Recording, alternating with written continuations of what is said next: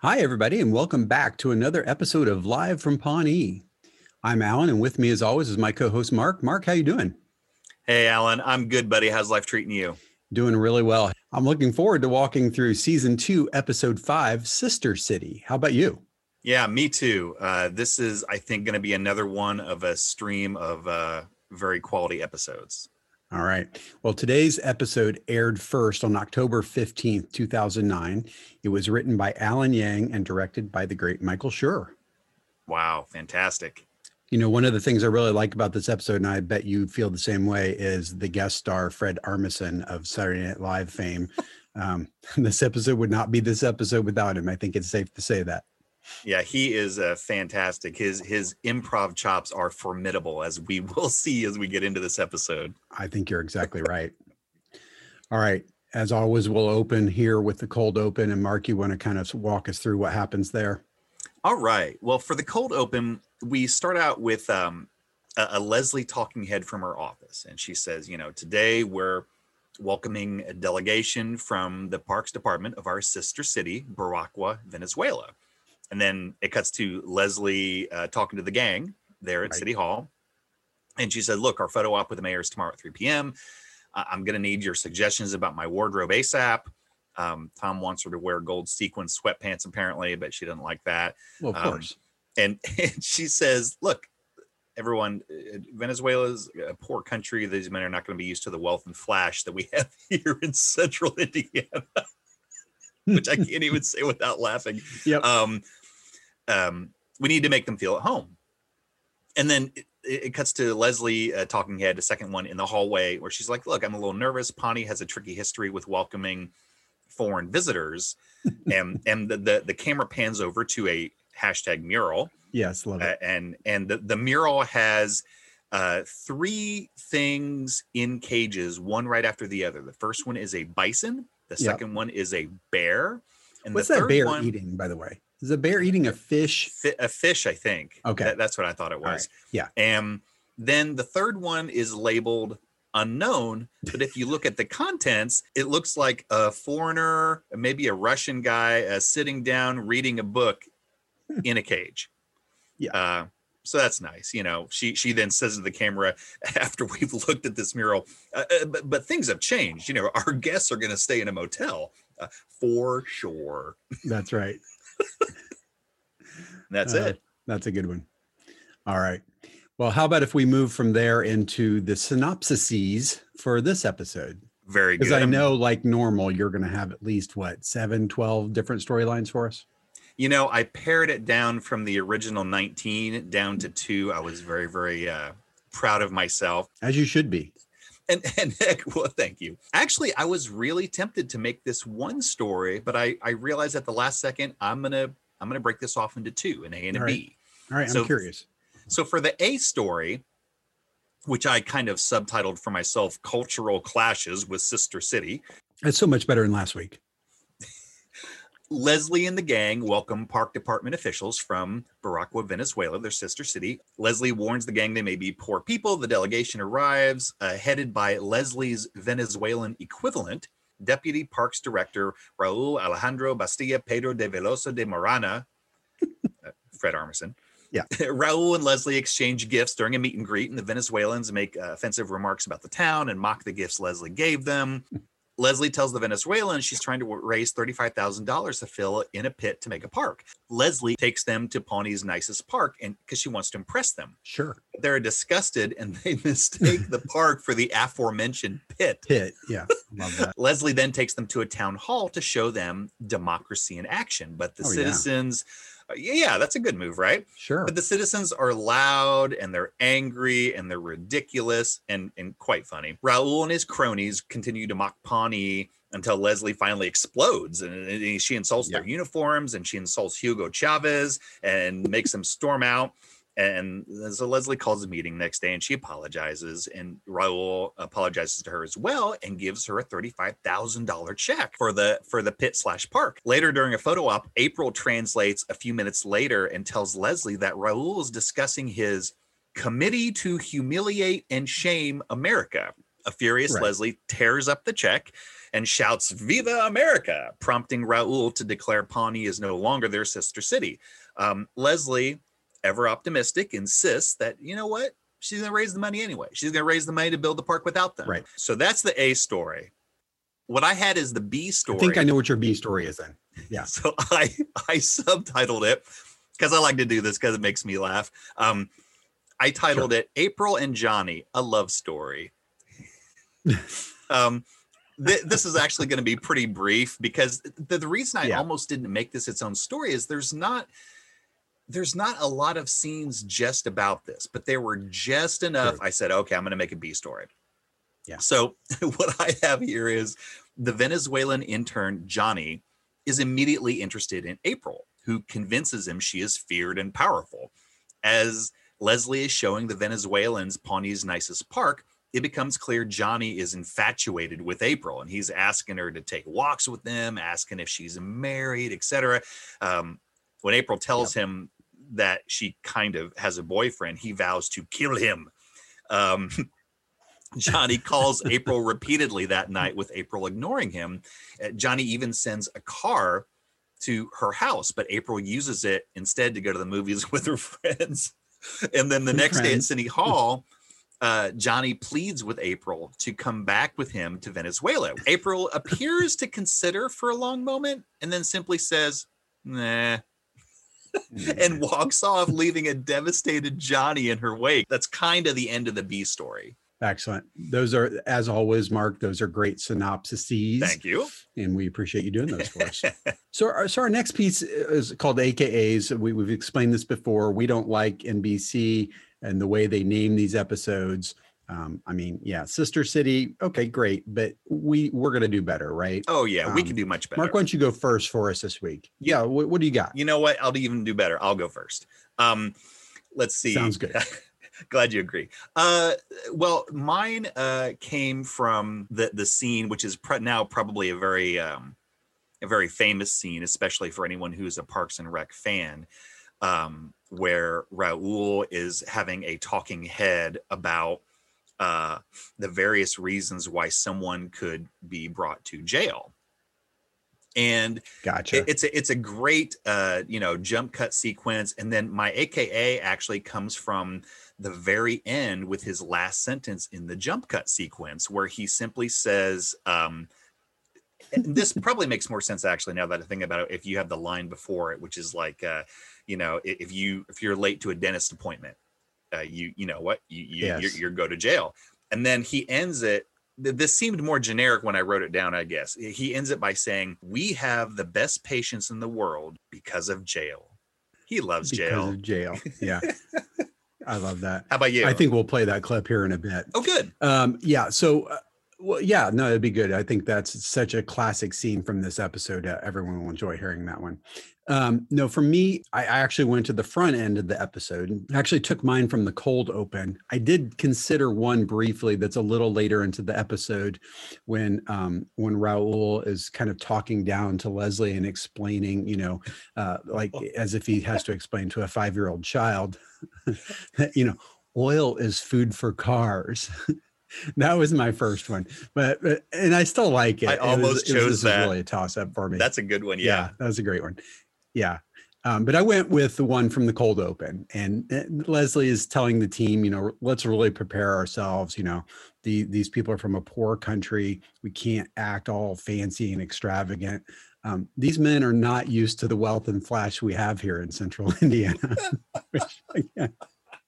I know you couldn't even tell us that earlier without laughing. It just as a residents of Central Indiana, I don't know what she means by wealth and flash, but hey, well, maybe compared to what she has in mind for them. One of the reasons why I'm glad that we're doing this podcast audibly and not video wise is I don't want people to be intimidated by the palace that I'm broadcasting from. Well, me too. Yeah, absolutely. This is actually my fourth throne room that is, been decommissioned. I'm going to turn it into an Olympic swimming pool room. But for now, it's a great podcast room, I guess. Yeah.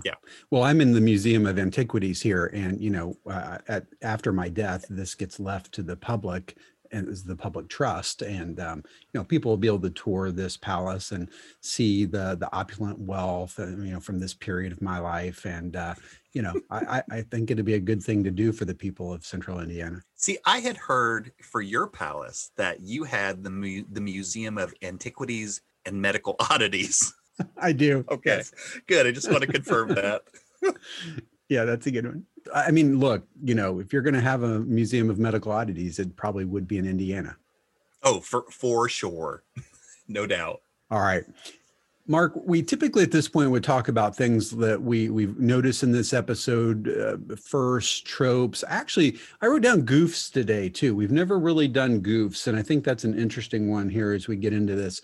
I noted a couple from this, and I think that's something maybe in addition to just some extremely funny moments we can point out from now on. So what did you notice here as far as firsts or tropes or, themes that are continuing to develop within the series? Sure. I actually had more tropes than firsts, I think. Okay. What you got? For first, when they had the meet and greet and Leslie was exchanging gifts with Raul, she gave Raul 2 gifts that came from companies in Pawnee. And I think therefore same. They are firsts. One was Sweetums. If you can't beat them, Sweetums. Sweetums. Yeah. A big, tub of sap, as Raul put it. And the second was Kernston's rubber nipples, which Raul called a bag of garbage. But but yeah. So the mention of those 2 companies were first, and then sometimes I have trouble kind of differentiating between the two. But in this case, for tropes, I had 3. I think the first one, jump cuts, maybe arguably isn't a trope. It's maybe a mechanical trope, as you pointed out. But yeah. I'm gonna bring it up anyway. So we had several jump cuts in this episode. I know that one was when the citizens were yelling at Leslie during the town hall, which is pretty funny. And then the one, of course, from my AKA where Raul was talking about jail, which is just freaking outstanding. Oh, there's some great ones. The other 2 were what I like to call the Tom open mouth grin, when he kind of breaks the 4th wall and grins ridiculously at the camera. He seemed to do this nearly every time that he got a cash tip from the Venezuelans. He's just so tickled at that almighty dollar. And then the last one is what I like to call Jerry the punching bag, where he's kind of very nice. He's evolved into the whipping boy for the department. And instead of it being something where it's like, well, I could see them kind of taking him to task for this, it's getting to the point where it is completely unwarranted, but it's so freaking funny. I don't know. So those are the ones I had. Did I miss any? What'd you have? I had a couple of the same. I did also enjoy that scene with Jerry. Started to call him Larry for a minute, but Jerry brings the fruits and vegetables out to the table, and Leslie's like, "That's such a great idea. They probably don't have those at home." And Tom says, "They live in a rainforest." And she's like, "Jerry, that's a terrible idea."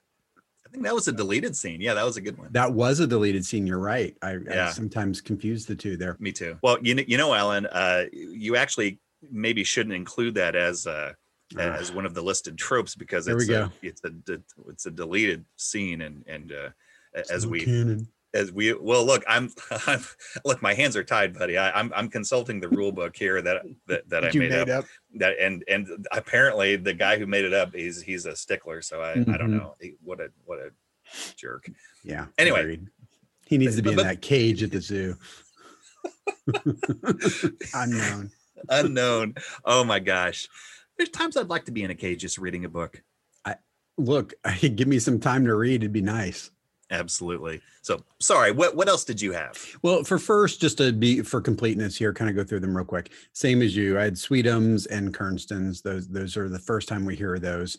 In fact, those, if I'm not mistaken, they may be sponsors today. I don't know. We'll find out later. Nice. And then on the trope side, we're at yet another public forum for one thing. I thought that was, we enjoyed that in several episodes now, but I think it's put to especially good use here to demonstrate to the Venezuelan delegation exactly how democracy works and agreed what's terrible about it. So I enjoyed those. There's some great scenes from those. On the goof side, which I'm introducing here for the first time this week, I actually, there were two that I noticed, and one's kind of arguably, maybe. Tom throughout the episode as well, I'm sure we'll talk in the breakdown, continues to receive cash tips from Raul and the team, and the bills are always kind of folded.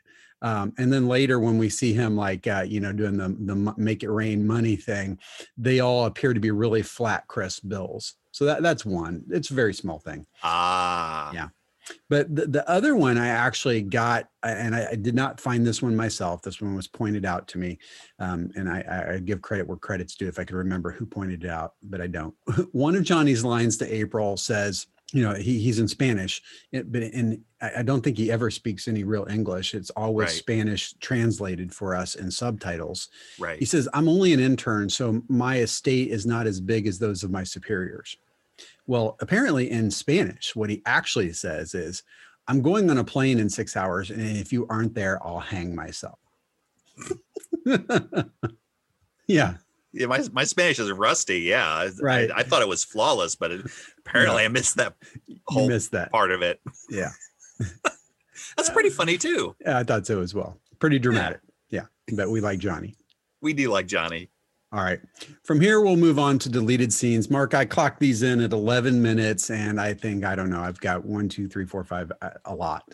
So what did you think about the deleted scenes overall? I thought they were pretty funny this time. Yes. I've said in the past, I think that they're, a lot of times we'll look at the deleted scenes and think, oh my gosh, it's a shame because some of these are so funny. And this seemed to be pretty consistent. I'd say maybe about 2/3 of these, in my opinion, were pretty darn funny. And then the other third, I could see them leaving out. I also thought this week there was a good number of them that are standalones. Like they weren't just expansions of things that made it into the episode. They were content that was like literally ripped out that I think would have made the episode even better or more interesting. But, again, these things, they got 21.5 minutes. And unless they're going to supersize, as NBC like to call them, their episodes, there just isn't room for them. So Right. And I agree with you. I like that when they just add more content in that fashion. And, I think a good number of these scenes occurred because of special guest Fred Armisen and his very impressive improv chops. Like I know that one deleted scene that I really like is when the Venezuelans give the golden gun that they have for the gift exchange to Ron, or as they call him, El Jefe. Right, because they've learned that Leslie is a boss and he's right there. And so, clearly that goes to him. That's what happens there. Right. And then Raul has a great talking head about how they knew that Ron was, a man of power. Do we have that clip by chance? We do have that clip. Let's play it, then we'll talk about it. The head of the Parks Department in Boracua, Manuel Mendible, he is the most feared man in Venezuela. And it is because of his mustache. So we saw that when Ron had the same mustache, we knew he was a man of power because of his mustache.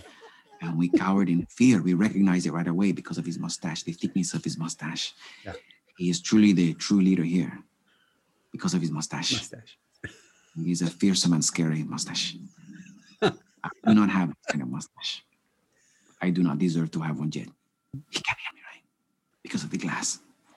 I love that whole scene of Fred there is as a Raul is with Ron and they're playing with the golden gun over his shoulder. And, he doesn't realize until the last moment that Ron might have hurt him, but he can't. So that's good stuff. Right. Because of that, their glass. Yeah. The glass. Yes. Yeah. I did like that. Yeah. Right behind, like you said, right behind Raul was Ron's office, and we see the wall to Ron's office that is a clear glass window, and so we can clearly see Ron at his desk kind of piddling around with that golden gun, which he just loves. And he's just playing with it that whole time. And I love that scene because of his mustache. If I'm not mistaken, I think that the gun play there's the one when that did make it into the main cut, not the deleted scenes, right? Ron kind of like takes the gun and crosses his own elbow and then shoots across like he's James Bond or something. I think that stays in the opening credits forever from here on. Yep, you are correct. Yeah, you are correct, so I'd always forgotten that came from this episode until I rewatched it, quite honestly. How about you? What deleted scenes kind of stood out to you? There were several. I think they were really good here. There's this running thing throughout the episode when, as the Venezuelan delegation has treated, Tom as kind of a servant. At one point he asked him for a banana, and he pays him to peel it for him because it's beyond, it's lower than he should do for himself, obviously. Of course.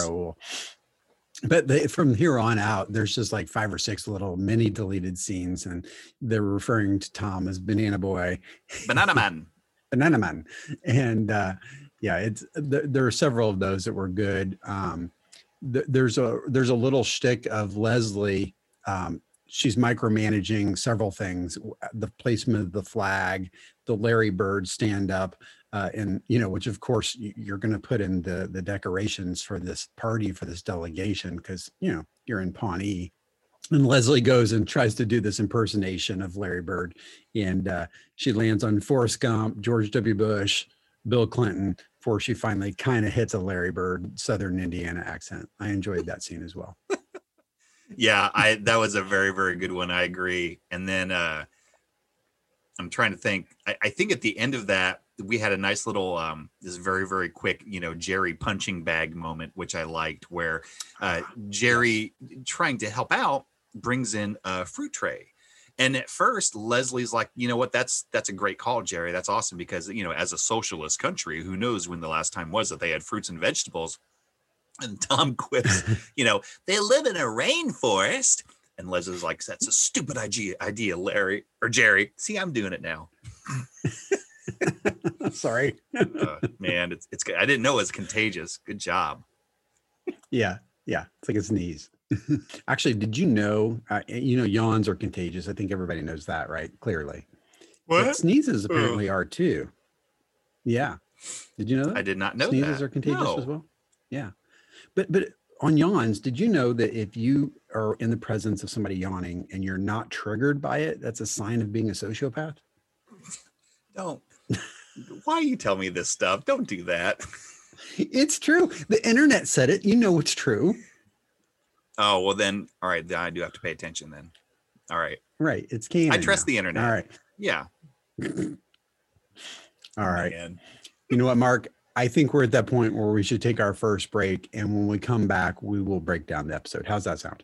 Awesome. Sounds good, man. All right. We'll be right back, everybody. When you start your day each morning with a bowl of sweet, sugary Mighty Bites, do you ever pause to consider where all that sweet, sugary goodness comes from? That, my friends, is the work of a little company called Sweetums. Hello, this is Ron Swanson. Here at their global headquarters in Pawnee, Indiana, we are proud to be the home of our very own Sweetums. Sweetums. If you can't beat 'em, Sweetums. Founded in 1891, the scientists in the Sweetums labs have spent the last 120 years developing some of the world's most convenient delivery platforms for sugars, carbs, and unnecessary calories. Just ask the people of Baragua, Pawnee's sister city in Venezuela. To this day, they cannot figure out how we here in Pawnee have managed to fatten our children so much more efficiently than any other children around the world. They are indeed like little basketballs, huge little porkers. The Sweetums product line is varied and vast. I will list some of their offerings now in no particular order.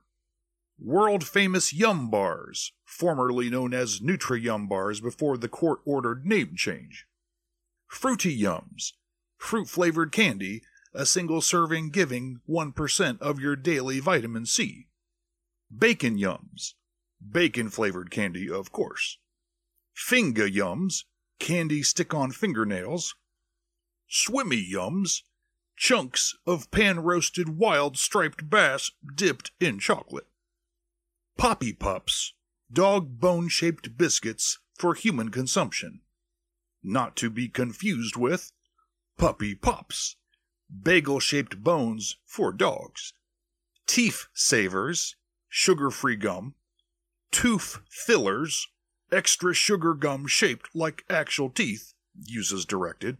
And finally, my personal favorite, a regular-sized 128-ounce Sweetums Sugar Splash, available exclusively from local restaurant chain Paunchburger. Try it. It goes great with value combo number 2. As you can see, Sweetums has something for nearly everyone, unless you're a salad-eating hippie health nut. And in that case, go enjoy a leafy meal with your furry friends and leave us normal folks to enjoy the food that God and the Founding Fathers intended.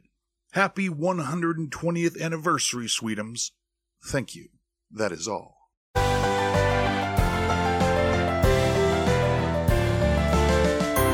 All right, everybody, we're back. That was terrific sponsorship there, and we are always appreciative of our sponsors here at Live from Pawnee. So thank you for that. Absolutely. Thank you very much. Absolutely. All right, Mark, let's break down this episode. We've already really talked through the cold open. I don't think there's much more to say about that there, unless you disagree. Nope. Let's move on to the next scene after that. All right. So we start off the episode after the cold open. The Parks and Recs team is on the steps of City Hall, and we find out that they're waiting for the delegation from Venezuela to arrive. Right. And we find out a few things here. We find out that April knows Spanish, which becomes kind of a plot point of sorts. It does. Yeah, it's true. And her mom's Puerto Rican, right? April has a real brief talking head where she's like, my mom's Puerto Rican. That's why I'm so lively and colorful. Only in the way that Aubrey Plaza can do it, of course. Yeah.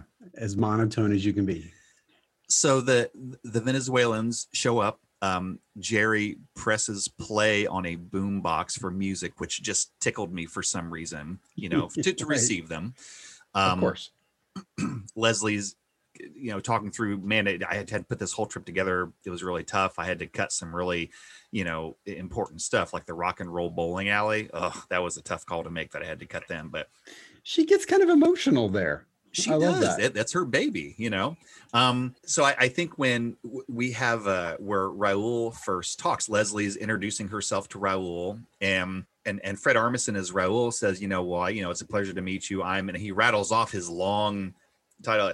I am Vice Director Ejecutivo del Diputado del Departamento de Parques, Raul Alejandro Bastilla Pedro de Veloso de Manalo. And then Tom goes, I'm Tom. It just kind of gives a short little hand wave. And then, I loved his title, Vice Director Ejecutivo del Diputado del Departamento de Parques, which is basically Deputy Director of Parks, just like Leslie.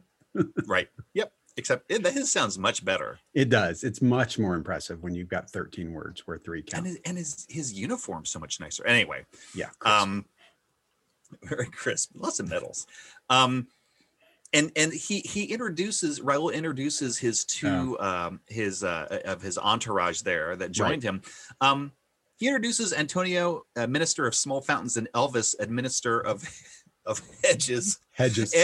Very important men, Alan. And Leslie kind of looks over their shoulders to a fourth Venezuelan accompanying them and says, younger man, is a younger man, and Raul said, "Oh, pay no attention to him. He's our intern, Johnny. He's worthless." And at this point already, you see April kind of giving Johnny the side eye, like she's clearly a little, if not interested, at least a little curious. Yes, very curious for sure. So, but from this point already, the shenanigans start. Raul wants Tom, clearly the servant boy, to get their bags, and Tom's a little reticent at first, like, God, what did he say? Come on. And which doesn't help when Leslie's like, once she's convinced that Tom's gonna help, she's like, yes, we'll get our pathetic servant boy to go fetch your luggage. Just rub a little salt in there. So he goes and then they talk about, do we get to select women we desire? Like, what's going on? Yeah. Everybody looks at Donna and she's just like, I've been to South America. I did very well there. Holla. So Leslie's a little shaken at this. Like, I think there's a translation problem. Yes, there's a party, but not like sex for pay, right? Not that just kind of party. With food and drink and dancing. Okay. So I think they're not too pleased with that, but a little bit of a weird start. And then I think we kind of transition from outside. Yeah, we're now inside at the courtyard, and Kind of a meet we've and arrived greet. at this party that Leslie has set up for the team, right? For the delegation. Right. So they're starting to make small talk, which is just deliciously painful to watch. Like, we have so much to learn from each other, our cultures. Like, for example, what kind of birds do you guys eat? He's like, chickens. Us too. That's amazing. That's crazy random. That is craziness. And hands him a glass of water, and he's like, "What's this? Water? Right. Oh, I'm sorry, agua." Like, no. In Venezuela, government officials only drink bottled water. Right. Send the boy. and Tom's still a little not happy about the way he's being their servant. It's like, Leslie, come on. But all of this changes when Raul hands him some folded bills and is like, here for your troubles. And Right. Tom, bing, like ridiculous open mouth grin. You got it, Chief. Like he is totally on board now. The almighty dollar has spoken. Well, and there's a couple of them there. You can tell it's a little stack. Oh yeah, absolutely. Yeah, it's not just like a Washington. It's quite a lot. And I think we have our first little all in Spanish scene between Johnny and April. Yes, I love this scene. And Johnny's basically saying, in Venezuela, internships are coveted positions, so you must be very important. Yeah, you must be well connected. And she's like, in Spanish, but also still very deadpan in April's way. Right. Yes, I'm very powerful and feared by many. And just then, punching bag Jerry walks up like, "Hey, April, could you help me out for a second?" "Go away, Jerry." And just sends him packing. And Johnny just like stares wide-eyed at Jerry retreating. And April just kind of stares at him and says, "See?" So he is already like impressed with her, no doubt. Oh. And this, I know we've talked about the golden gun, but this is, I believe, where the delegation is presenting this gun to Leslie. Yep, that's right. One of the Venezuelan men, opens up this box slowly that has the golden gun, and you see like the crowd goes, "Ooh, ah."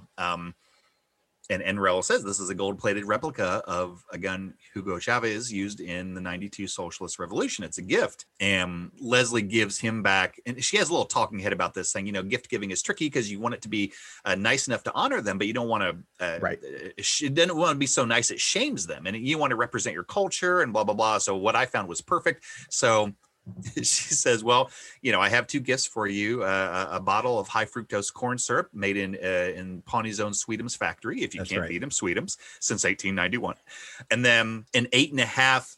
Yeah, I love that. 8.5. Yeah, a half, not 8.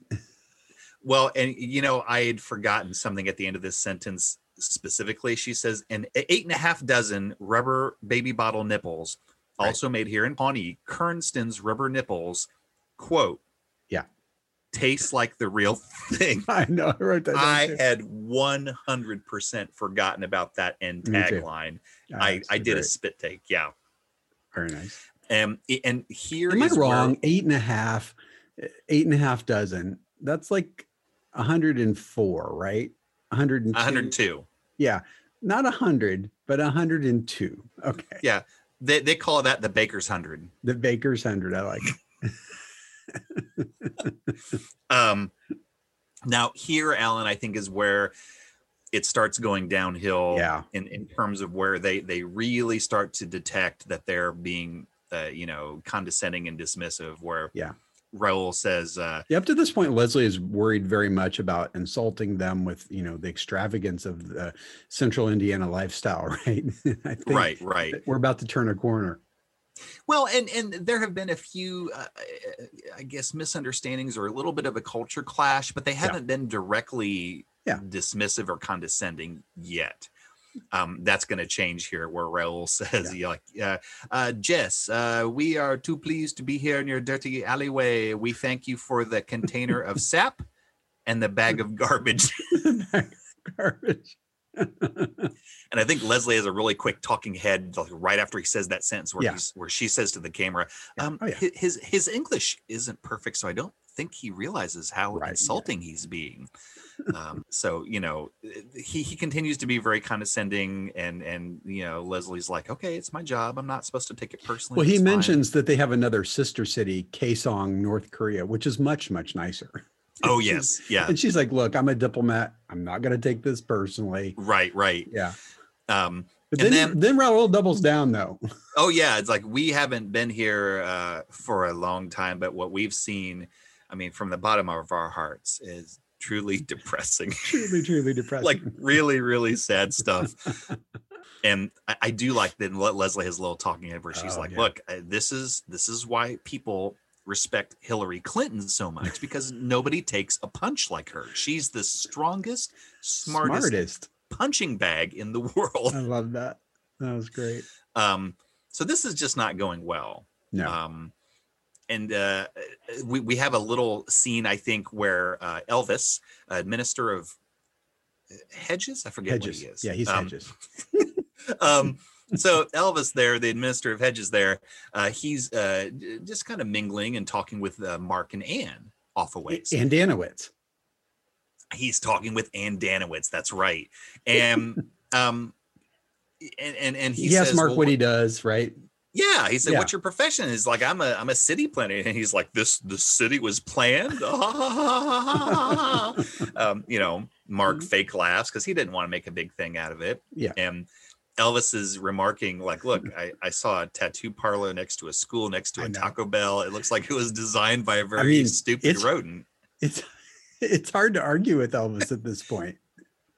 I would agree. He's got a good point. And then Yep. Anne says, well, he's actually a pretty smart rodent, to where Mark kind of goes, hey. Thank you. And then Elvis was very impressed by her quick wit. And he tells her, you know what? I've changed my mind. I'll have you for the evening. Yeah. Yeah. I was going to be the large black lady, but now I've changed Yeah. my mind. Yeah. Yeah. And You're welcome. yeah, Anne's like, oh boy. And we see behind them Ron, there's a window to Ron's office, so he can kind of see what's going on from his office. And he's kind of frowning. And then there's a quick talking head from Ron. He's like, look, politically, no, I don't support Chavez. I despise him and everything he does. On the other hand, this is a pretty sweet ass gun. Sweet ass gun. Then we see the scene that I think you referred to, where he kind of does the Yes. you know, he handles the gun lovingly, and then in one fluid motion, he points it, holding it in his right hand, he points it under his left arm as if he were about to shoot it. And that stays in the credits, I think, from that point on. It does. It's awesome. Yeah, you're exactly right. So from here, I think we head back, and now we're in the Parks and Rec's office. And I think the delegation is seated, and they call Tom over with a banana, or for a banana. That's right. Tom has clearly continued his willing, open mouth grin streak of doing whatever little demeaning tasks that they want because they give him cash tips. And he runs over the banana to Raul. He's like, okay, finally, you peel. Like, what? You peel with your hands, you peel the banana. And Raul hands him some money, and Tom's like, yeah, okay. He has zero problem with this. I love what happens next, and they want to see where the American children are fed the sweeteners. Yeah, because American children, according to Raul, are fattened more efficiently than any other children in the world. They're like, he says, they're like little basketballs. I mean, they're huge, little porkers. Little porkers. It's good that we're good at something. I could be in the Olympics for this. So yeah, it's right, Constantine? Okay. Oh my God. Hey. I didn't know he was with us today. Well, now I kind of wish he wasn't. He just Do you pay him kind of like they paid Tom? Is that what's going on? It must be. I pay him in day-old Krispy Kremes. There you have it. He doesn't know that that's not currency. Well, anyway, so Leslie's kind of giving them a tour of the office, and I think largely City Hall, and she brings them over to where they have a large thermometer hanging on the wall, It's kind of like where you can draw in with dry erase pen to kind of show how, as the temperature goes up in the thermometer, this shows how close you're getting to your goal of the money you're trying to raise. Right. I think this is called the Friends of the Park Fund. That's right. $35,000. Yeah. Right. They're trying to raise that for the pit. That's exactly right. Right. And she's trying to explain to Raul what this is, and he's like, I don't understand. And she said, "What you never had a budget shortage?" And they just laugh disdainfully and like they lose it. No, we have massive oil reserves, massive. I mean, tremendous, like you wouldn't believe. We sell the oil, the state keeps all the money, we build whatever we want. And she's like, well, maybe I don't understand. And he has a great scene where he's like, well, no, I feel that my English was very clear. Shall I repeat? Venezuela. And then he turns his shoulder and points to the emblem for Venezuela. Venezuela, my country, Venezuela, has a lot of oil. Oil is food for cars. So they're really, really talking down to her now. I think she just has one little quip as a talking head. Right. And this is where she's turning the corner. I think now she's gone from tolerant to starting to get pissed. Right. Right. The Venezuelans are very confident people, she says. That's right. To say the least. Yeah. So I think she's at this point put aside any hope of trying to be like polite, and we don't want to wow them. She's like, nope, right. the gloves are off. Yeah. I'm calling it. She rallies the team real quick, right? Yeah. Yep.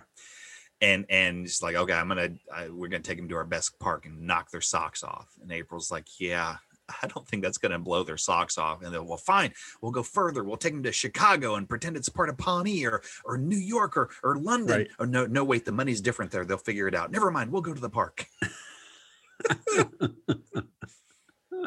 It would have been a good idea, except for the whole money being different thing.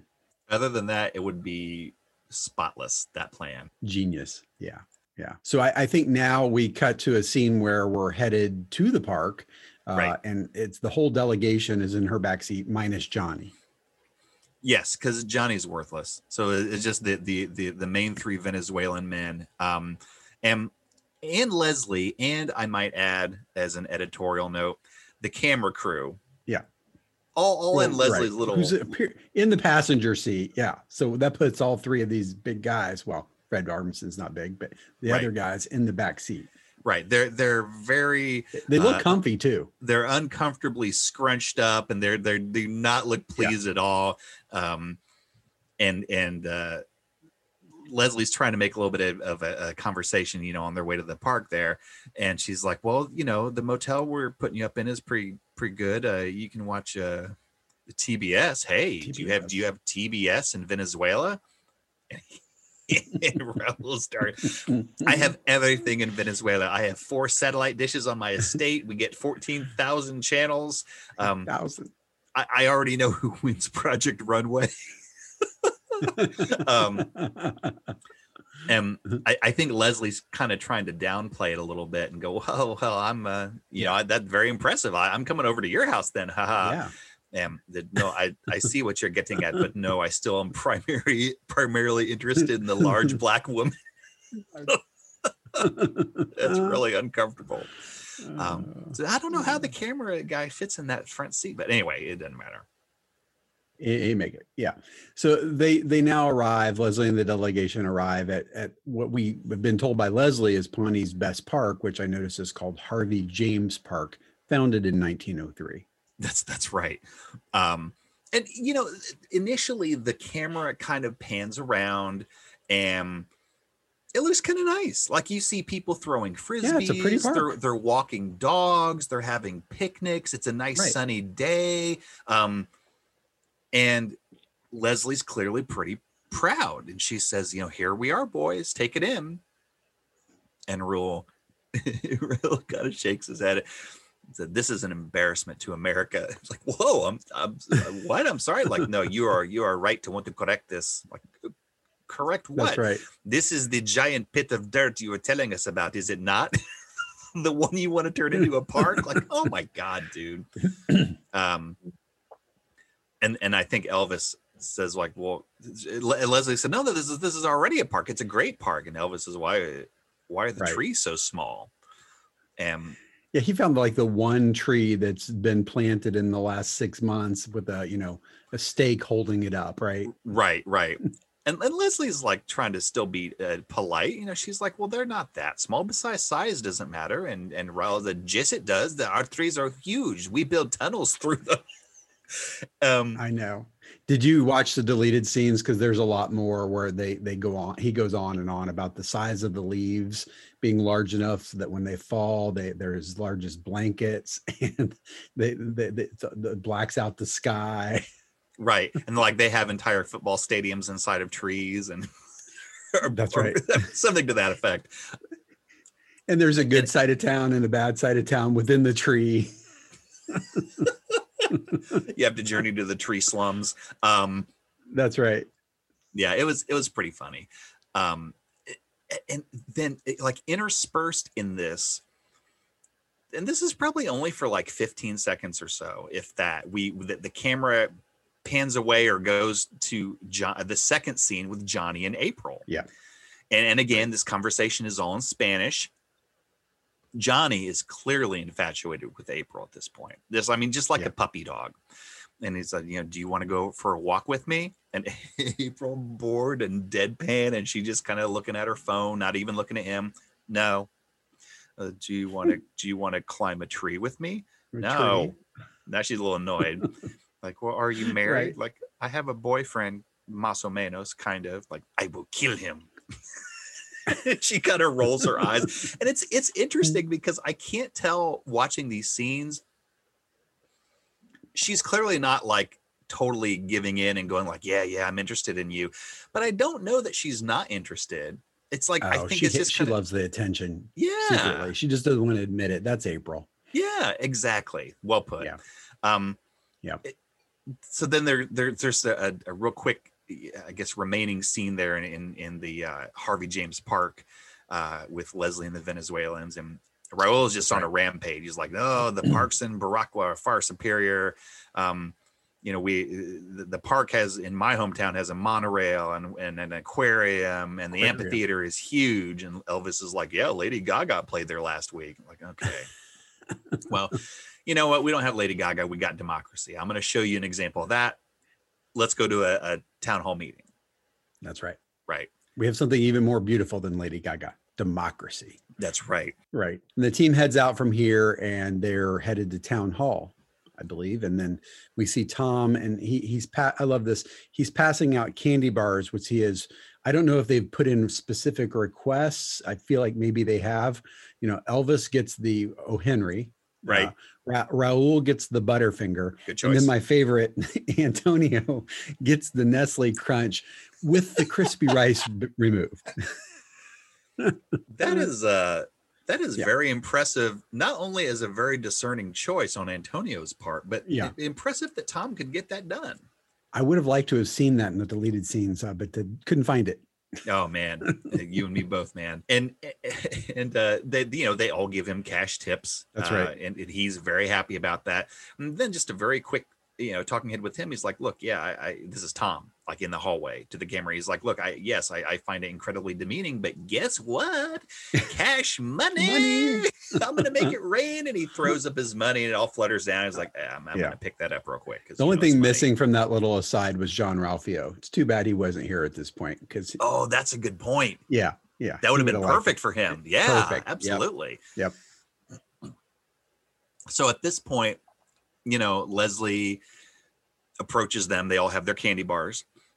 And she's like, okay, you ready? You're ready to start. And Raul is a little, I'm going to guess a little, maybe disgusted isn't the right word, but it's like, this is where you have your meetings. I'm like, well, the location rotates. Sometimes we have them on the volleyball courts. And you're like, yeah, well, we rotate too between fortresses and palaces. Again, these being condescending. And Leslie, God bless her, she's still trying to be, she's like, she's not going to lose her cool yet. She's like, well, we don't need palaces. The ideas are what shine in our meeting. So she's still holding on. She's still holding on to this. She's trying to be idealistic. It's Leslie. And then it is Leslie. And then the Pawnee citizens start to open their big yap. And I love that they opening barrage is morons. Oh yeah, there's a guy that is he's just yelling at the top of his lungs, like, you're a moron. Why don't you have hand dryers? That's I what know. he's mad about. That's Like, right. there's so much more sanitary. Everyone knows that. And as he's just yelling at Leslie, this barrage, the camera pans over to Leslie, and she's not happy. She No. looks uncomfortable, which you could imagine. The camera goes to Raul, and he looks horrified, like he can't cannot believe it. even believe this is happening.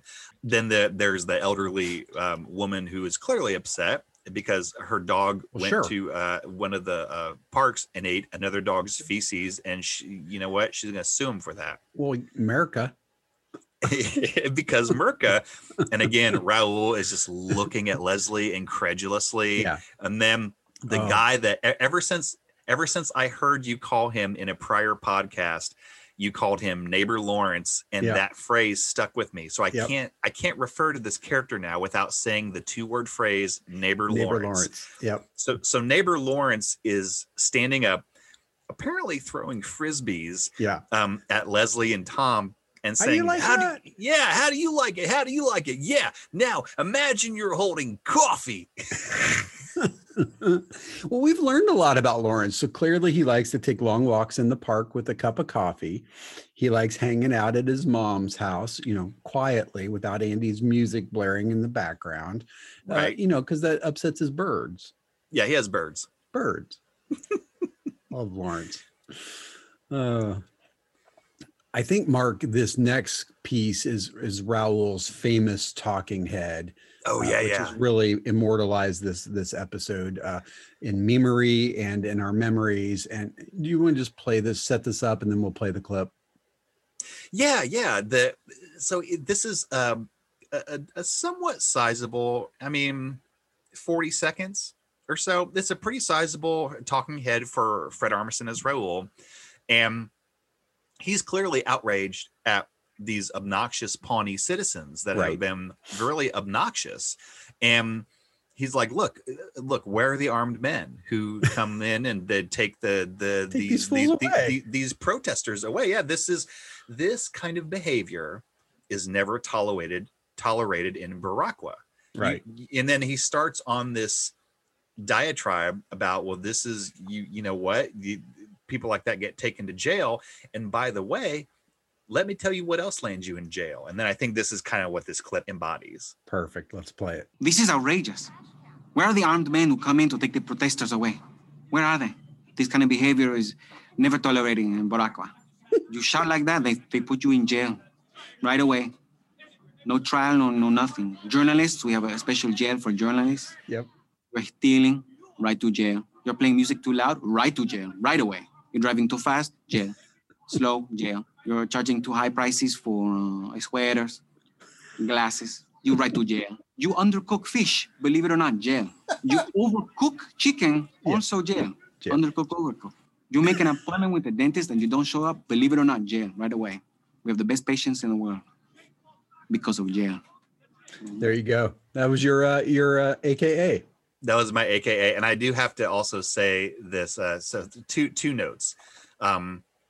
Number one, according to the commentary for this, apparently 100%. Yeah. Every 100%. Single word of this talking head was 100% improvised by Fred Armisen. He's a genius. He is so funny. The other thing that his mother's actually from Venezuela. Did you read about him at all? Yeah. And then I read even more about him. I think there could be a movie about his life. It's very fascinating. I'd encourage you to go out and Wikipedia Fred Armisen and see what's going on there. I kind of want to just do a deep dive just on him today, but maybe in the future. Yeah, he's a fascinating guy. I agree. Yeah. What else did you see there? Well, what I was going to say is I want to mention this just because it tickles me. When I write down notes about a specific scene, sometimes I'll take a timestamp for when the scene occurs, and then I'll put like a little, 2, 3, or 4 word phrase that in my mind kind of embodies what this scene is about. Sure. And so for this talking head, I love that you can't even get through this. Because because he's talking about jail, and you get sent to jail, and everything sends you to jail, and if you overcook fish, jail, and everything is the best in the world because of jail. So I put as the name of this scene, Raul wants to marry jail. I cracked me up. That's a little foreshadowing there. I like that. I'm sorry. Where are we now? I lost track. Gosh, that's great. Well, I think right after this, Leslie and Raul, they're kind of recapping, or they're talking about what's just happened at the city hall, and they're disagreeing on the value and input of the citizenry, right? He says in Baraqua, we're treated like kings, like rock stars when we walk down the street. And Leslie's like, well, we have democracy. That's right. She's done so well, I think, trying to keep it together and not take it personally. And now her if things are starting to fray at the seams. And she's trying to still promote the idea that, you know what, in a true democracy, the input of our citizens is valuable. And it just happens at that point. I love it. Neighbor Lawrence in the background says to Leslie, hey, these pretzels suck. and I think Leslie's a little annoyed that he chose that moment to say that, but she's still like, see, look, the input of our citizens is important. It's the democracy. That's right. And now it starts to get ugly. Oh yeah. He's like, well, he crosses a line here. Yeah, it's like, no wonder nothing ever gets done here. And Leslie's like, okay, you know what? I'm not bring out the big guns yet, but I'm going to bring out the medium guns. Right. Like nothing ever gets done. So why don't you tell that to A, the Golden Gate Bridge, B, American Idol. I love that. C, or the moon. Oh, wait, you can't because you never been. Boom. Boom.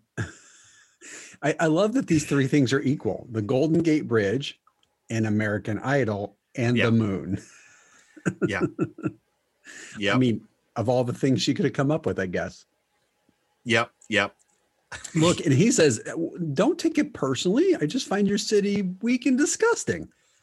See, I found that borderline fascinating. Like, this is his attempt to try and diffuse the situation. Right. Like, it's almost like in his Raul mind, he says, well, clearly things are getting out of hand. I'll extend an olive leaf.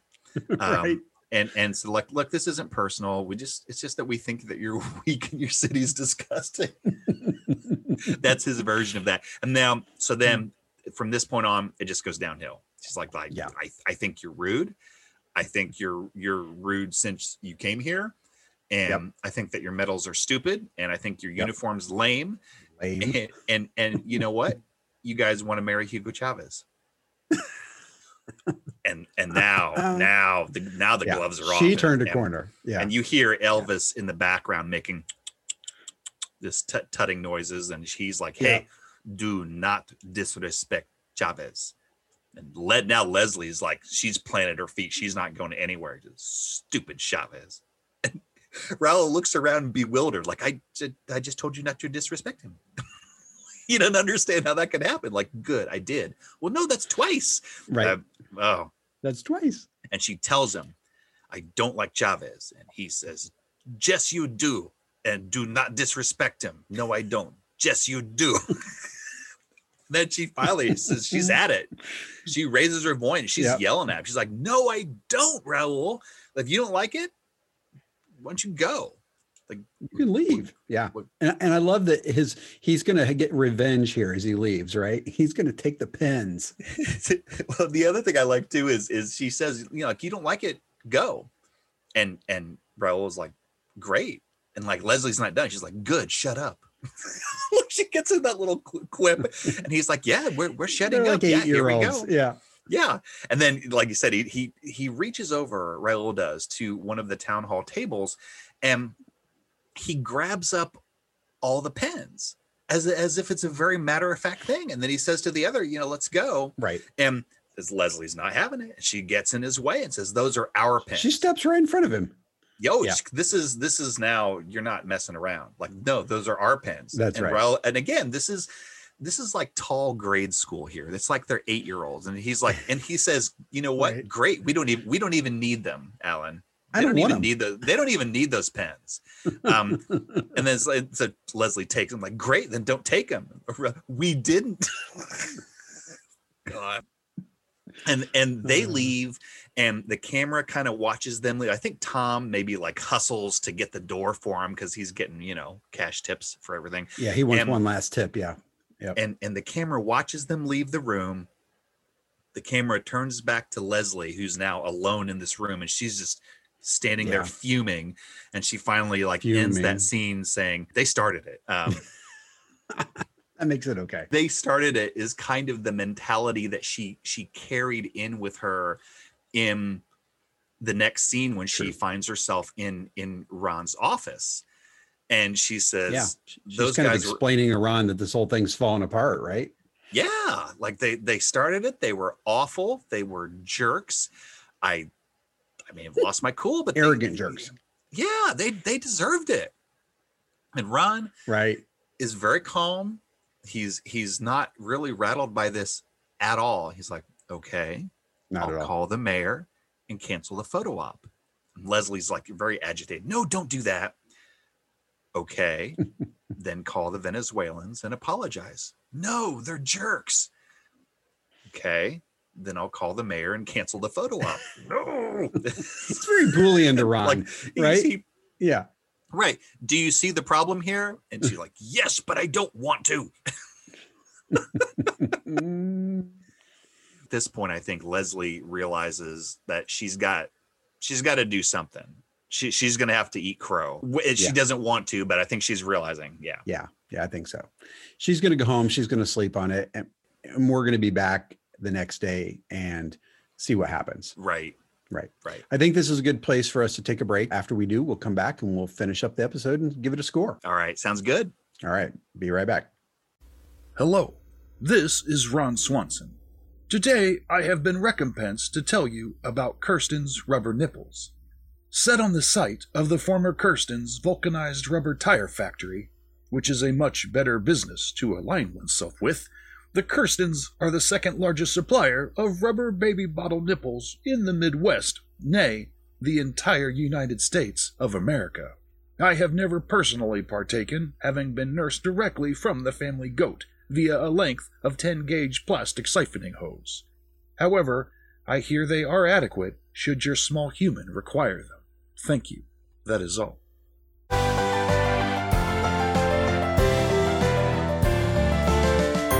All right, everybody, we're back. All right, Mark, when we left off, I think Leslie had just had her little recap with Ron, and she was headed home to kind of think about how badly the day went. And when we come back now in the next scene, we see the delegation arriving back at City Hall and headed into the conference room. Right. There's right. It's the next day, and there's a very brief talking head with her, where she's like, "Look, yesterday, tough and direct. Today, I have to be charming. Basically, yesterday I was Hillary. Today I'm Bill." I love it. It's pretty funny. It is funny. The delegation comes back. Tom's holding the door for him because he's getting money tips. Holla. And Tom is just, he wants to help out any way he can, Alan. Can I get anyone something to drink, some coffee, some nuts? And every time Tom makes a suggestion, Leslie's like, yeah, I'd like some. Yeah, I'll have some nuts. Yeah, gummy bear, sure. Apple crisps, yeah. But the guys don't say anything. So Tom's like, nothing? Okay, well, let me know. I'll be right there. Let me stand clearly by. He's interested in the almighty dollar. Yeah. Well, Leslie's not going to give him a big cash tip. No, absolutely not. So she basically says, look, thank you for coming. I'm sorry about blowing up yesterday. It was uncalled for. Yeah, this is gracious of her. She's going to apologize and try and get things back on track, right? Right. And for the first 4 seconds, it seems like things are maybe gonna go kind of well. Yeah. Raul says, well, we're sorry as well. We were very tired from our long journey. I thought, okay, this is as the viewing audience, this is a good start. And freaking Elvis, Minister of Hedges, he chimes in. Antonio doesn't speak. I don't think he does. No, he's a mute. That's He's what a man they of few say. words. Yeah. Yeah. Well done. So Elvis, Mr. of Hedges, says, look, also we're a little jealous. Our colleagues from Caracas are visiting their sister city of Miami. And then Raul and Elvis go on this like 2-minute diatribe about, oh, they're partying with Dwayne Wade. And did you see all these Right. photos and files? And did you see this place is just gorgeous? There's so much soul and life, and everywhere there's tiny streets. There's so much culture to see this place that people take care of their cars there. Yes, I noticed that in the picture. Yes, oh no. So the Oh my food's so God. spicy and wonderful, and we could not even believe. And then he finally kind of like pauses, Raul does, turns back to Leslie and says, but Pawnee is really good as well. I like tried to like kind of scrounge up, he Yeah. realizes he went on this diatribe. And, That's right. okay, I turned to Elvis, Jess. So Leslie, in any case, I made a few phone calls, and our government has authorized a special gift. He slides over the $35,000 check across the table to Leslie, and Raul's like, Jess is to fill in your pit to start the park, and Leslie's like, no, we can't take this. And Raul's like, yeah, we'll see you later at the photo op. I think we're good here. Nope. And Leslie's not unhappy, but she's a little stunned at this. She's stunned. She's puzzled. Yeah. Like Yeah. this is a big shift from yesterday for her. and a little conflicted. Yeah, absolutely. But Raul gets up, like talks to the other two for like 10 seconds or so, gets up, reaches down, takes all the pens. He's gonna get those pens. He's got the pens. It's like, good meeting. Yeah. What is the Venezuelans' fascination with pen? Is that like currency in their country? It must be. I don't know. So we mentioned that Leslie was kind of hesitant. Now Leslie is, I think a little bit later, she's talking with the gang. Right. So she's in a room, and I think it's Tom and Mark and Ann and April. Yeah, they're in the and bullpen. Jerry. Yeah. They're in the bullpen. That's right. Yeah. And she's like, I don't know. I don't know. Maybe I should return it. It's from a foreign government. I don't trust those guys. Right. I'm gonna return Something the about money. it doesn't feel right to her. Yep. And yet, Yeah. And So yet- Tom thinks she's crazy. He's like, Right. look, you could in Tom terms, he couldn't love say it. this any better. Like, are you crazy? You could buy a low-end Lexus with that money. Oh my gosh. Preach it, man. And Anne is clearly annoyed with them and chimes in right after he says that. Or you could build a park. with that money. So then Leslie tries a pro and con game, and it really doesn't go anywhere. No. And so we could build a park, but we could be filling it with dirty money. Yeah, but pro, $35,000 worth of dirty money. No, con, I don't know why that's a pro. So she's exasperated. And now note, through all this, Jerry hasn't said a word. We've heard He's just- very little from Jerry during this whole episode, except the scene where he brought the fruits and vegetables and then got scolded for it. Well, which was a deleted scene, so it's not canon. Oh my God. So we've heard nothing from Jerry this episode so far. It's really amazing. I can see there's a vein in the middle of your forehead that's bulging. I didn't know if you knew that. Anyway, so Leslie's really frustrated, and finally she's like, I don't know. Fine. We'll keep the money. Okay. Is everybody happy? Jerry, are you happy? Jerry's Jerry like, what the just like, hell? What did I do?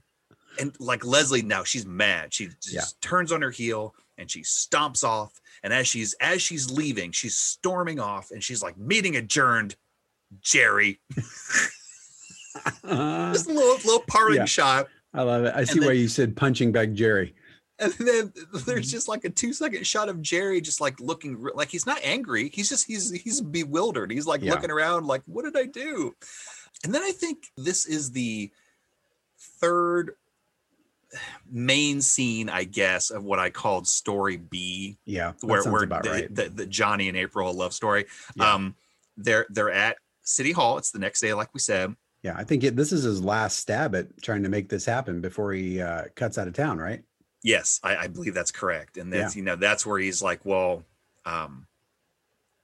why did you not return my calls? And she's like, because I didn't want to. Gosh. That's right. I sent a car to your house and never came back. Yeah, I know. My friends and I took it to a movie. And so now this is like classic. I hate you. You drive me crazy. I love you. You know, he's like, he says, and now he's like taking her hands in his, like, this is classic, you know, like Spanish soap opera, cheesy, over the top. Like, you know, you drive me crazy. Come away with me. You will live like a princess. I am only an intern, so my estate is not as big as those of my superiors. I must have you, please. And April is kind of looking at him through all this, and she's got like a slight smile, but she's like very deadpan and bored as always, and looks at him for a few seconds and then goes, nah, and walks away. And just Johnny's heart is just stomped all over the floor. He's just longing after her. Oh, it's so pathetic. I love it. After I read the thing about the goof, you know, this is where he had said, you know, it's translated that his estate's not so big, but what he actually said was, I'm going on a plane in 6 hours, and if you aren't there, I'll hang myself.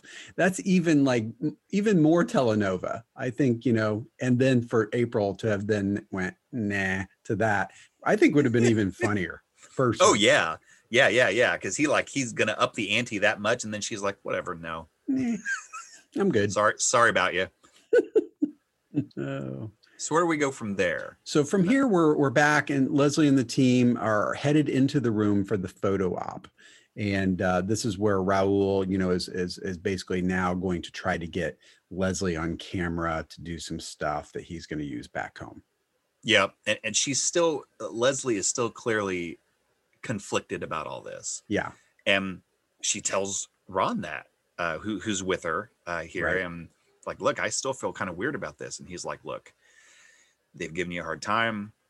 When the mayor gets here, do the photo op, they'll be out of your hair, and you will get to build your park. So he's kind of like trying to be comforting to her in a little way. Right. But he also, in classic Ron, I don't think he cares. Like, you know, he also kind of here at some point it gives her, you know, like, well, then don't do it. You know, he's still leaving it up to Leslie. He just doesn't care. So Leslie, you know, walks up to the Venezuelans, and Rill asks if she would mind if they take a video to show his superiors. And she's like, yeah, okay. And okay, well, can you get that check out and just, you know, say to the camera how much it is and what it's for? And Leslie says, okay, well, it's $35,000 and it's to build a park. It's, you know, oh, how generous. Like, yeah, you're right, Rill. It's very generous. Now, and he's kind of prompting her, you know, and he says, now say Viva Venezuela. And Leslie's like, all right, what can I know? Sure, yeah, Viva Venezuela, Viva Chavez. A long pause. Thank you, Venezuela. And now Raul's getting a little bit more specific, like Viva Chavez, come on, say it. Like, and she says real quietly, oh, come on, I don't want to Viva that guy. And then, you know, slimy moment for Raul. He's like, you know, we just gave you $35,000. That's worth one Viva. One Viva. Oh, I love that. So Leslie clearly here, I think, is starting to sense that, you know, she's being led down the path. Like, this is what it was all about all the time. Right. Exactly. Yep. And so she very quietly, slowly, reluctantly to the camera says, Viva Chavez. Yep. And Raul's now proud, saying, yes, Viva Chavez, gracias. And mission accomplished. She's kind of turns dejected, like, yeah. And she walks a little bit away, and Raul, you know, continues to talk to the camera, and Leslie doesn't understand because of on account of Spanish. This is when April walks up, right? Right. And April translates and says, you know, they're very happy. They say Chavez is going to love this video because it's another success for the committee. It's like, what? Committee? Like, yeah, they're a committee to humiliate and shame America. And then, so that's it.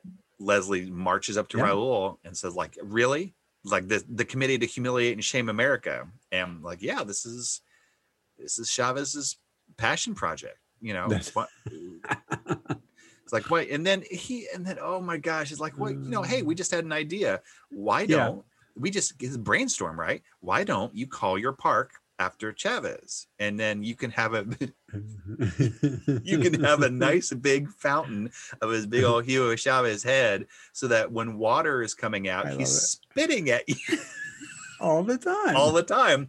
And then Uh, Leslie is just fuming, and there's like an Yeah. awkward pause where she's just looking at him, and he just kind of looks at her nonplussed and said, "Oh, you should write this down."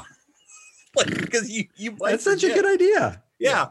And Leslie, one moment, she's really mad. She glances over her shoulder, looks at Ron. That's Ron right. quietly nods his head. He gives the nod. He knows. Yep. Oh, yeah. Leslie Yep. grabs the check, tears it up. Viva America. Viva Pawnee. That's right. Via Walter Gunderson, our mayor. That's right. Yeah. And then Raul. Who we never see, by the way. No, we never see him. No, You're right. We never see him. And that's it. Like, Raul said, like, you offended us. You offended Baracqua. You're no longer our sister. We're out of here. Go. And so We're out of here. that ends that scene. They're gone now. They no longer have a sister city. You know what I thought was funny? I was reflecting, if they're part of the committee to shame America, which, makes total sense, of course, and we rarely need help with that ourselves. Right. What is this, the Caracan, delegation? They're clearly enjoying Miami and are they going to be able to carry out their mission? Food for thought. I don't know. Dwayne Wade, I mean, they got to hang with the guy, so pretty cool. Maybe they cherry pick places like Pawnee that they think that they can, go farther with that particular committee. And then the other one is There just you like, go. and the other one's just called the Fun Committee.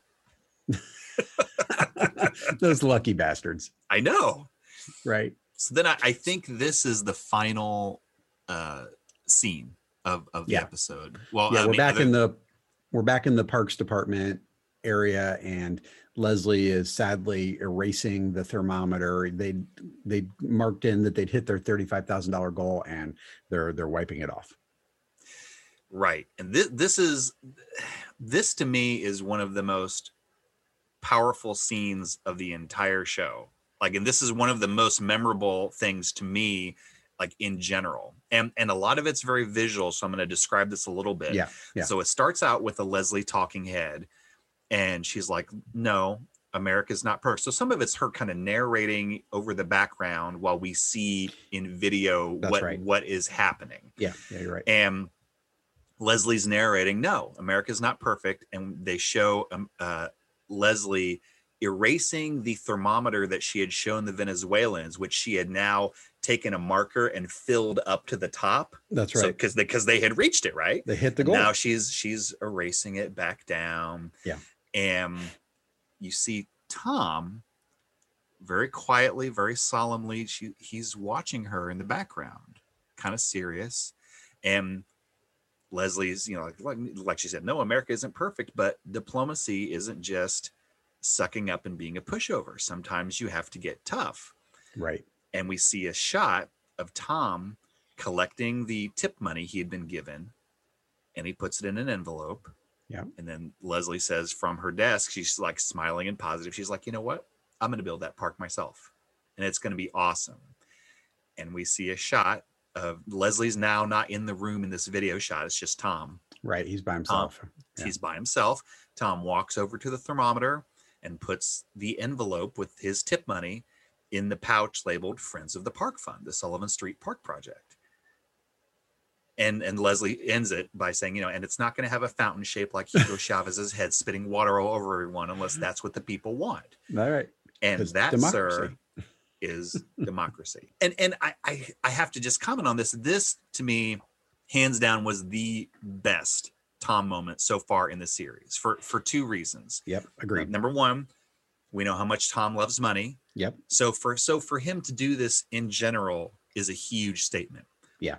Number two, we also know how much Tom loves attention. So the fact that he did this silently without Yeah. saying a thing, this is amazing. It is. And I think I agree. I mean, not only was it selfless and in support of the park, I think he did it in support of Leslie personally. I think this, Absolutely. if it weren't Leslie, I don't think Tom would have done this personally. Absolutely. Yeah. But you're right. It is a cool moment for him where we see some heart and soul from Tom that we really haven't had the opportunity to see yet. And, and this whole moment here is probably, it's been a lot of funny up until now. Right. And, kind of crazy funny at times for sure. And this is where the episode has its heart. Right. And I just want to make a really quick mention also, there's a deleted scene that I suppose has a little bit of an extension to this. I mean, it didn't have the stuff with Tom, which I really like, but it had just a little bit of extra content for Leslie. And it's basically a Leslie talking head. And what she says is some of the same stuff. She says, look, America isn't perfect. And there's a lot of people that want to yell at you in different ways about different things. But the fact that they can do that makes America great. It's like what Winston Churchill said. Democracy is the worst form of government, except for all the others that have been tried. That's right. I thought that's really sweet. That's a really nice capper. I mean, I get maybe why they didn't include it, but that's a great quote. No, it is a great quote. And you know what? It's true. So it is. Absolutely. Yep, absolutely. I think all that's left in this episode then, Mark, is the kicker. Which is terrific. Yeah. And this is like all of them. This is very, very quick. Tom and Leslie share an office. Right. And so Tom is at his computer. He's looking at a video that April has sent to him and Leslie, apparently. Right. And I think Jerry's standing over his shoulder, but I think Jerry's incidental. Yeah. And Tom says, Leslie, come here, come watch this video. And on the video, April is deadpan, go figure.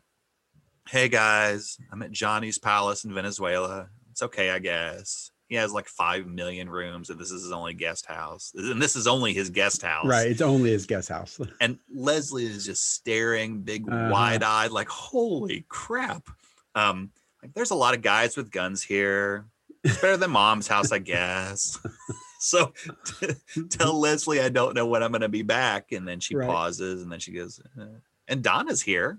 And then in the video, whoever's taking the video pans to the right, and we see Donna lounging in a patio chair with a houseboy by her. And Donna's like, hey guys, hola. Raises a drink, and that's it. Well, we know that Donna does well in South America, so it makes total sense that she's here with April. And I'm glad that April has an escort. Yes. Yeah. Because I don't trust that Johnny guy. No. Not the way he spells his name. No. All the right, Ani is silent. The Ani is silent. It's just Well, that was a good breakdown of the episode, Mark.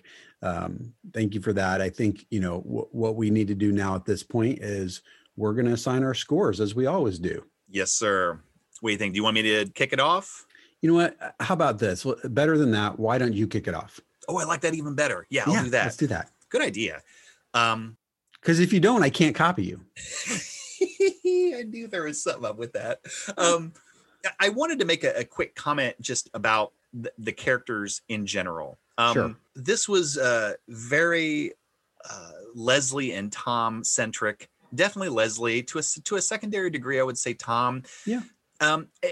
April and Ron kind of had minor supporting roles. And I would say Mark and Ann almost weren't in it, which quite frankly is not a bad thing.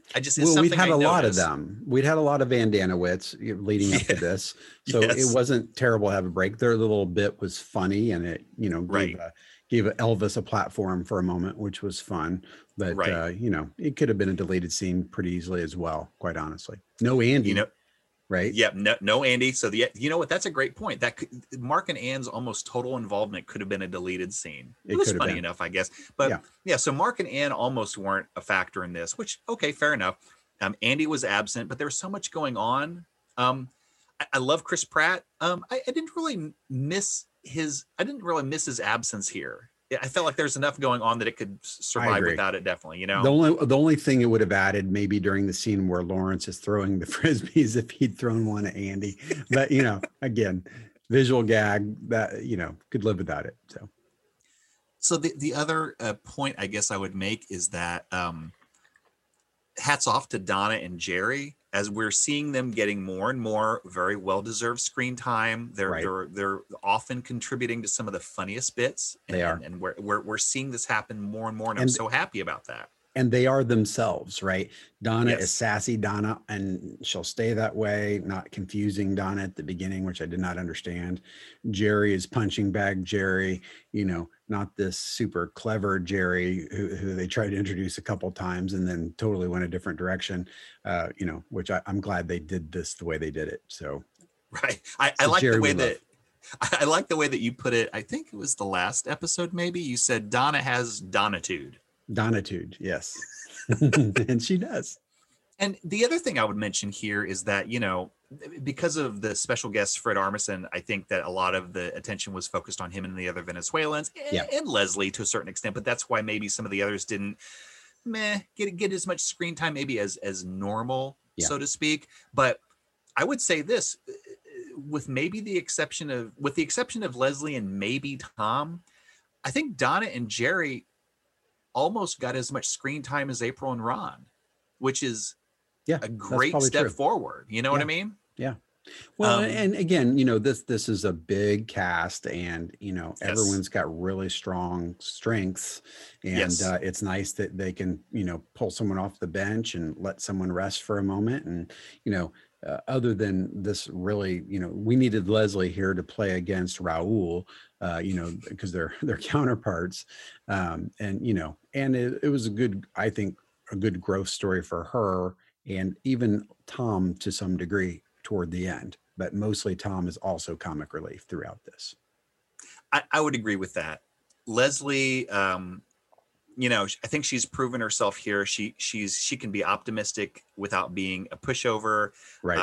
I know that maybe it's cliche, but I may have said this before, but I like how she's becoming more of a relatable, like a real person. She's not a parody or caricature like she seemed to be in the earlier episodes. Right.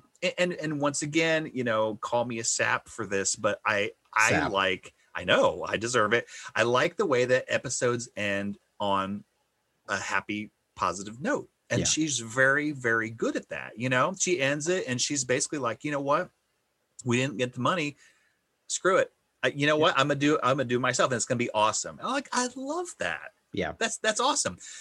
I already mentioned how much I think it speaks volumes about Tom's silent act of kindness with the money. I mean, it's so brief. It seems like I'm making too much out of it, but I'm telling you, man, I think that's huge. I loved that. That gives him a multifaceted character. It does. And he's been rather one-dimensional to this point. So I agree. I mean, I think it's, we really like Tom. And, if you walked away from season 7 and know how much you like him, and you go back and immediately watch the first season, it's like, wow, it's a big character journey for Tom. So I think this is an important milestone in it. Right. We're far enough into season 2, and season 2 has been good enough at this point that I think that I'm using air quotes here for the viewers, I think that the bad season 1 episodes are now in the vast minority and can be viewed now as the exception and not the rule. Totally agree.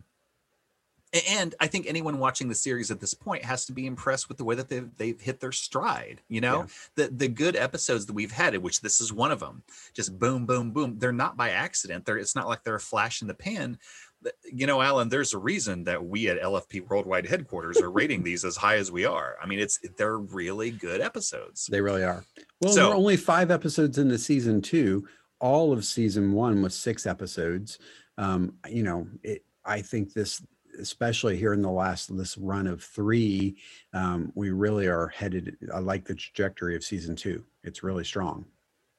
I do too. They are episode after episode, they're creating a richer, deeper Parks and Rec lore or universe. And that it's a two-way street. You do that and you're able to tell more complex stories. It's a win-win, Absolutely agree. So anyway, here's the world according to Mark. Sure. Base score. It's Sorry. God, I don't know what you're talking. Oh, you know what? That's a good idea. I will do. I didn't occur to me. I will give you. I'm going to give this. I'm going to give this a base score of 4, but just totally off the cuff. I think maybe I'll give it some bonus points. Wow, so rare. Okay, I know. I know. Hold on to your hat there. Yeah. Because you are wearing a hat. I am wearing a hat. So 4 base score, but I'm going to give it 1 bonus point for Fred Armisen as Raul. I thought he was funny. He was brilliant. I thought he was very, very good, very enjoyable. His improv chops are fantastic. Agreed. As we saw in all the deleted scenes. I'm going to give another point. I'm a sucker for this. I can't help it. I'm going to give a point for Tom's silent act of kindness. It was brilliant and it was much needed for his character. And I really, really liked it. It was a great scene. Yep. I'm going to give half a point for Aubrey Plaza as April. She's always so good, at least anymore she is. And I probably would have given her more, but she just wasn't in it that much. So I'm going to only say half point. I'm going to give another half a point for Punching Bag Jerry because it consistently makes me laugh every single time. When Leslie turns around, like meeting adjourned, Jerry. I LOL literally. Like I can't help it every single time. And I'm going to give another half point for fleshing out Donna more. She's becoming really, really enjoyable as well. The two of those are really starting to become, I hesitate to say powerhouse characters because they're just not in it to maybe that degree, but they're on their way, you know?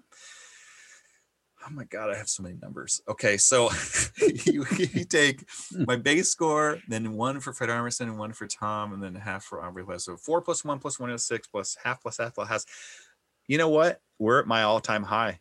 We're at my all-time high for this episode. I didn't realize that. My final score, Alan, is 7.5 Little Sebastians. Wow. This is a really good episode. It was a really good episode. Yeah. That is your high score so far. I think we've been trending where I tend to be just slightly higher than you, and you're just a tick under it or so every week. Right. And you've got this complex scoring system, which I don't even try to mimic. I just basically find your score and then I add to it. I mean, well, and I want to say real quick for our viewing audience at home. Yeah. I want to corroborate with you. Oh, that's right. I want to verify. Yeah. You and I do not share our scores with each other. No, not prior at all. to the episode. Or notes or anything else. Nope. So it's just so you and I lambaste each other all we want once just fresh on the podcast. So every single time we have one of these, I think, when's it going to happen? When's it going to happen that we're going to have differing scores and we're just going to be at each other's throats? But it's not happened yet. So go ahead. What's your score? Well, when you ask like that, I don't even want to tell you. No, go ahead. I could be an 8th grader too. Or an 8-year-old, whatever it was we said. 8-year-old, yeah. 8-year-old, yeah. I think last week was my all-time high of 7.5, right? Which that's right, yeah. Yeah. So I liked last week's episode a little better than this one. I know. I really, really, really like this episode, but I really, really, really liked last week's episode. Okay. So, I think when I thought through it, I don't have your complex scoring system. I just kind of got a number usually in mind, right? Kind of based on a previous number more than anything, I suppose. Right. I think the balance of this episode was a little heavy on the guest star. Funny. I can't argue with that. Oh my gosh, funny. I mean, yeah. And like I said, I read about him and I'm fascinated by him, and I kind of want to go, have him write it. I want to have him write his autobiography so I can read it. But again, I felt like, and it'd be very tempting, I think, being a producer of this episode, to get someone with his comedy chops and not want to just use the crap out of him, right? Sure. But when you do, you don't leave a lot for other people. You got 21 and a half minutes and you got to dole it out, right? And I think, I might have done just slightly less on the delegation and maybe just a little bit slightly less on Raul, himself, Yeah. in order to give a little more screen time to a Jerry, a Donna, an April, a Ron, or maybe even have Andy in the episode. I can't argue with that. Yeah. Yeah, I was fine with the level of Van Danowitz this time, so I'm not gonna I'm not gonna take any points away for that. My score came in right at 7. Last week was 7.5. I felt like this was just a step under that, and so for me, I had landed on a 7 this week.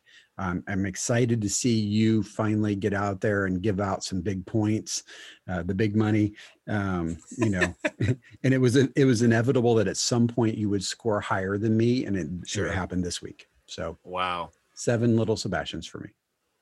Well, so this is a first for me. I don't think I've ever scored an episode higher than you before. No. But really, it's pretty consistent with. I mean, we've always been within half a point, and and your reasoning is, I think, spot on.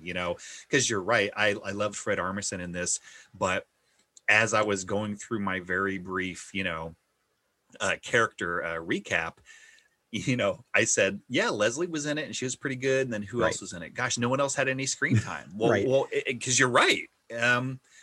What would have changed my score? I think if they had made this a bonus episode, done an hour-long episode, say they had 42 minutes, kept it as is, maybe added in a couple deleted scenes and given some of our regulars a little more screen time.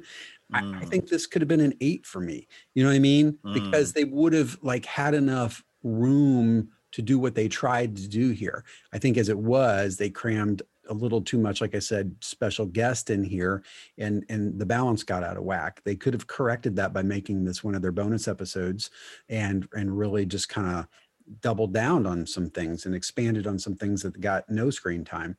That probably would have changed my score, I think. Wow, that's a very interesting thought. Huh. I've been tempted at times to kind of go and grab these deleted scenes. I've got some video editing chops and throw them into where I think they belong and watch the episode kind of restored, the director's cut, if you will, the Zack Snyder cut of Parks and Rec. So for all you nerds out there, but I don't have that kind of time. So I don't, Alan, I have 2 thoughts when I hear you say that. Number one, you are a giant goofy nerd, and second, that's kind of a good idea. I know, right?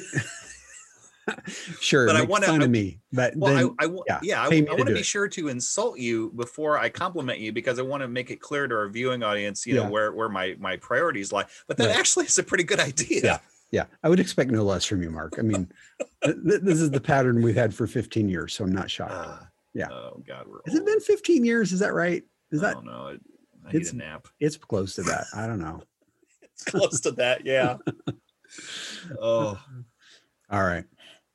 Well, you know what? I think that pretty much gets us wrapped up here toward the end. I want to remind everybody that out on livefrompawnee.com, there's an opportunity out there to ask us questions, make comments, and we're going to continue to hopefully expand the website. We're also on social media, on the Twitters, the Instagrams, and the Facebooks.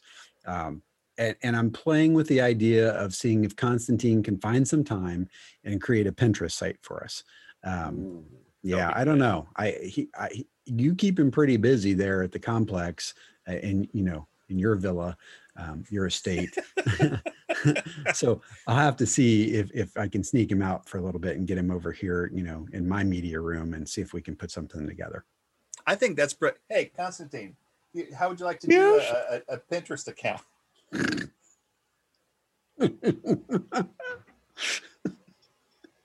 Yeah, I think he's on board. Okay, good. All right. That's great. Yeah. All right. Well, I think that about wraps us up. We'll be back next week with episode 6 of season 2, which is Kaboom. Kaboom. It's going to be a good one. It's going to be a great one. All right, everybody. We'll look forward to seeing you next week. And thanks for tuning in this week. All right. Bye, everyone. Bye. Live from Pawnee is a copyrighted production of the creators. Copyright 2020. All rights reserved. Original music was created and performed by Aaron Emerson of Emerson Studios. Clips are used under fair use doctrine for the purpose of commentary and parody. Please see our website at livefrompawnee.com for more details or to contact us.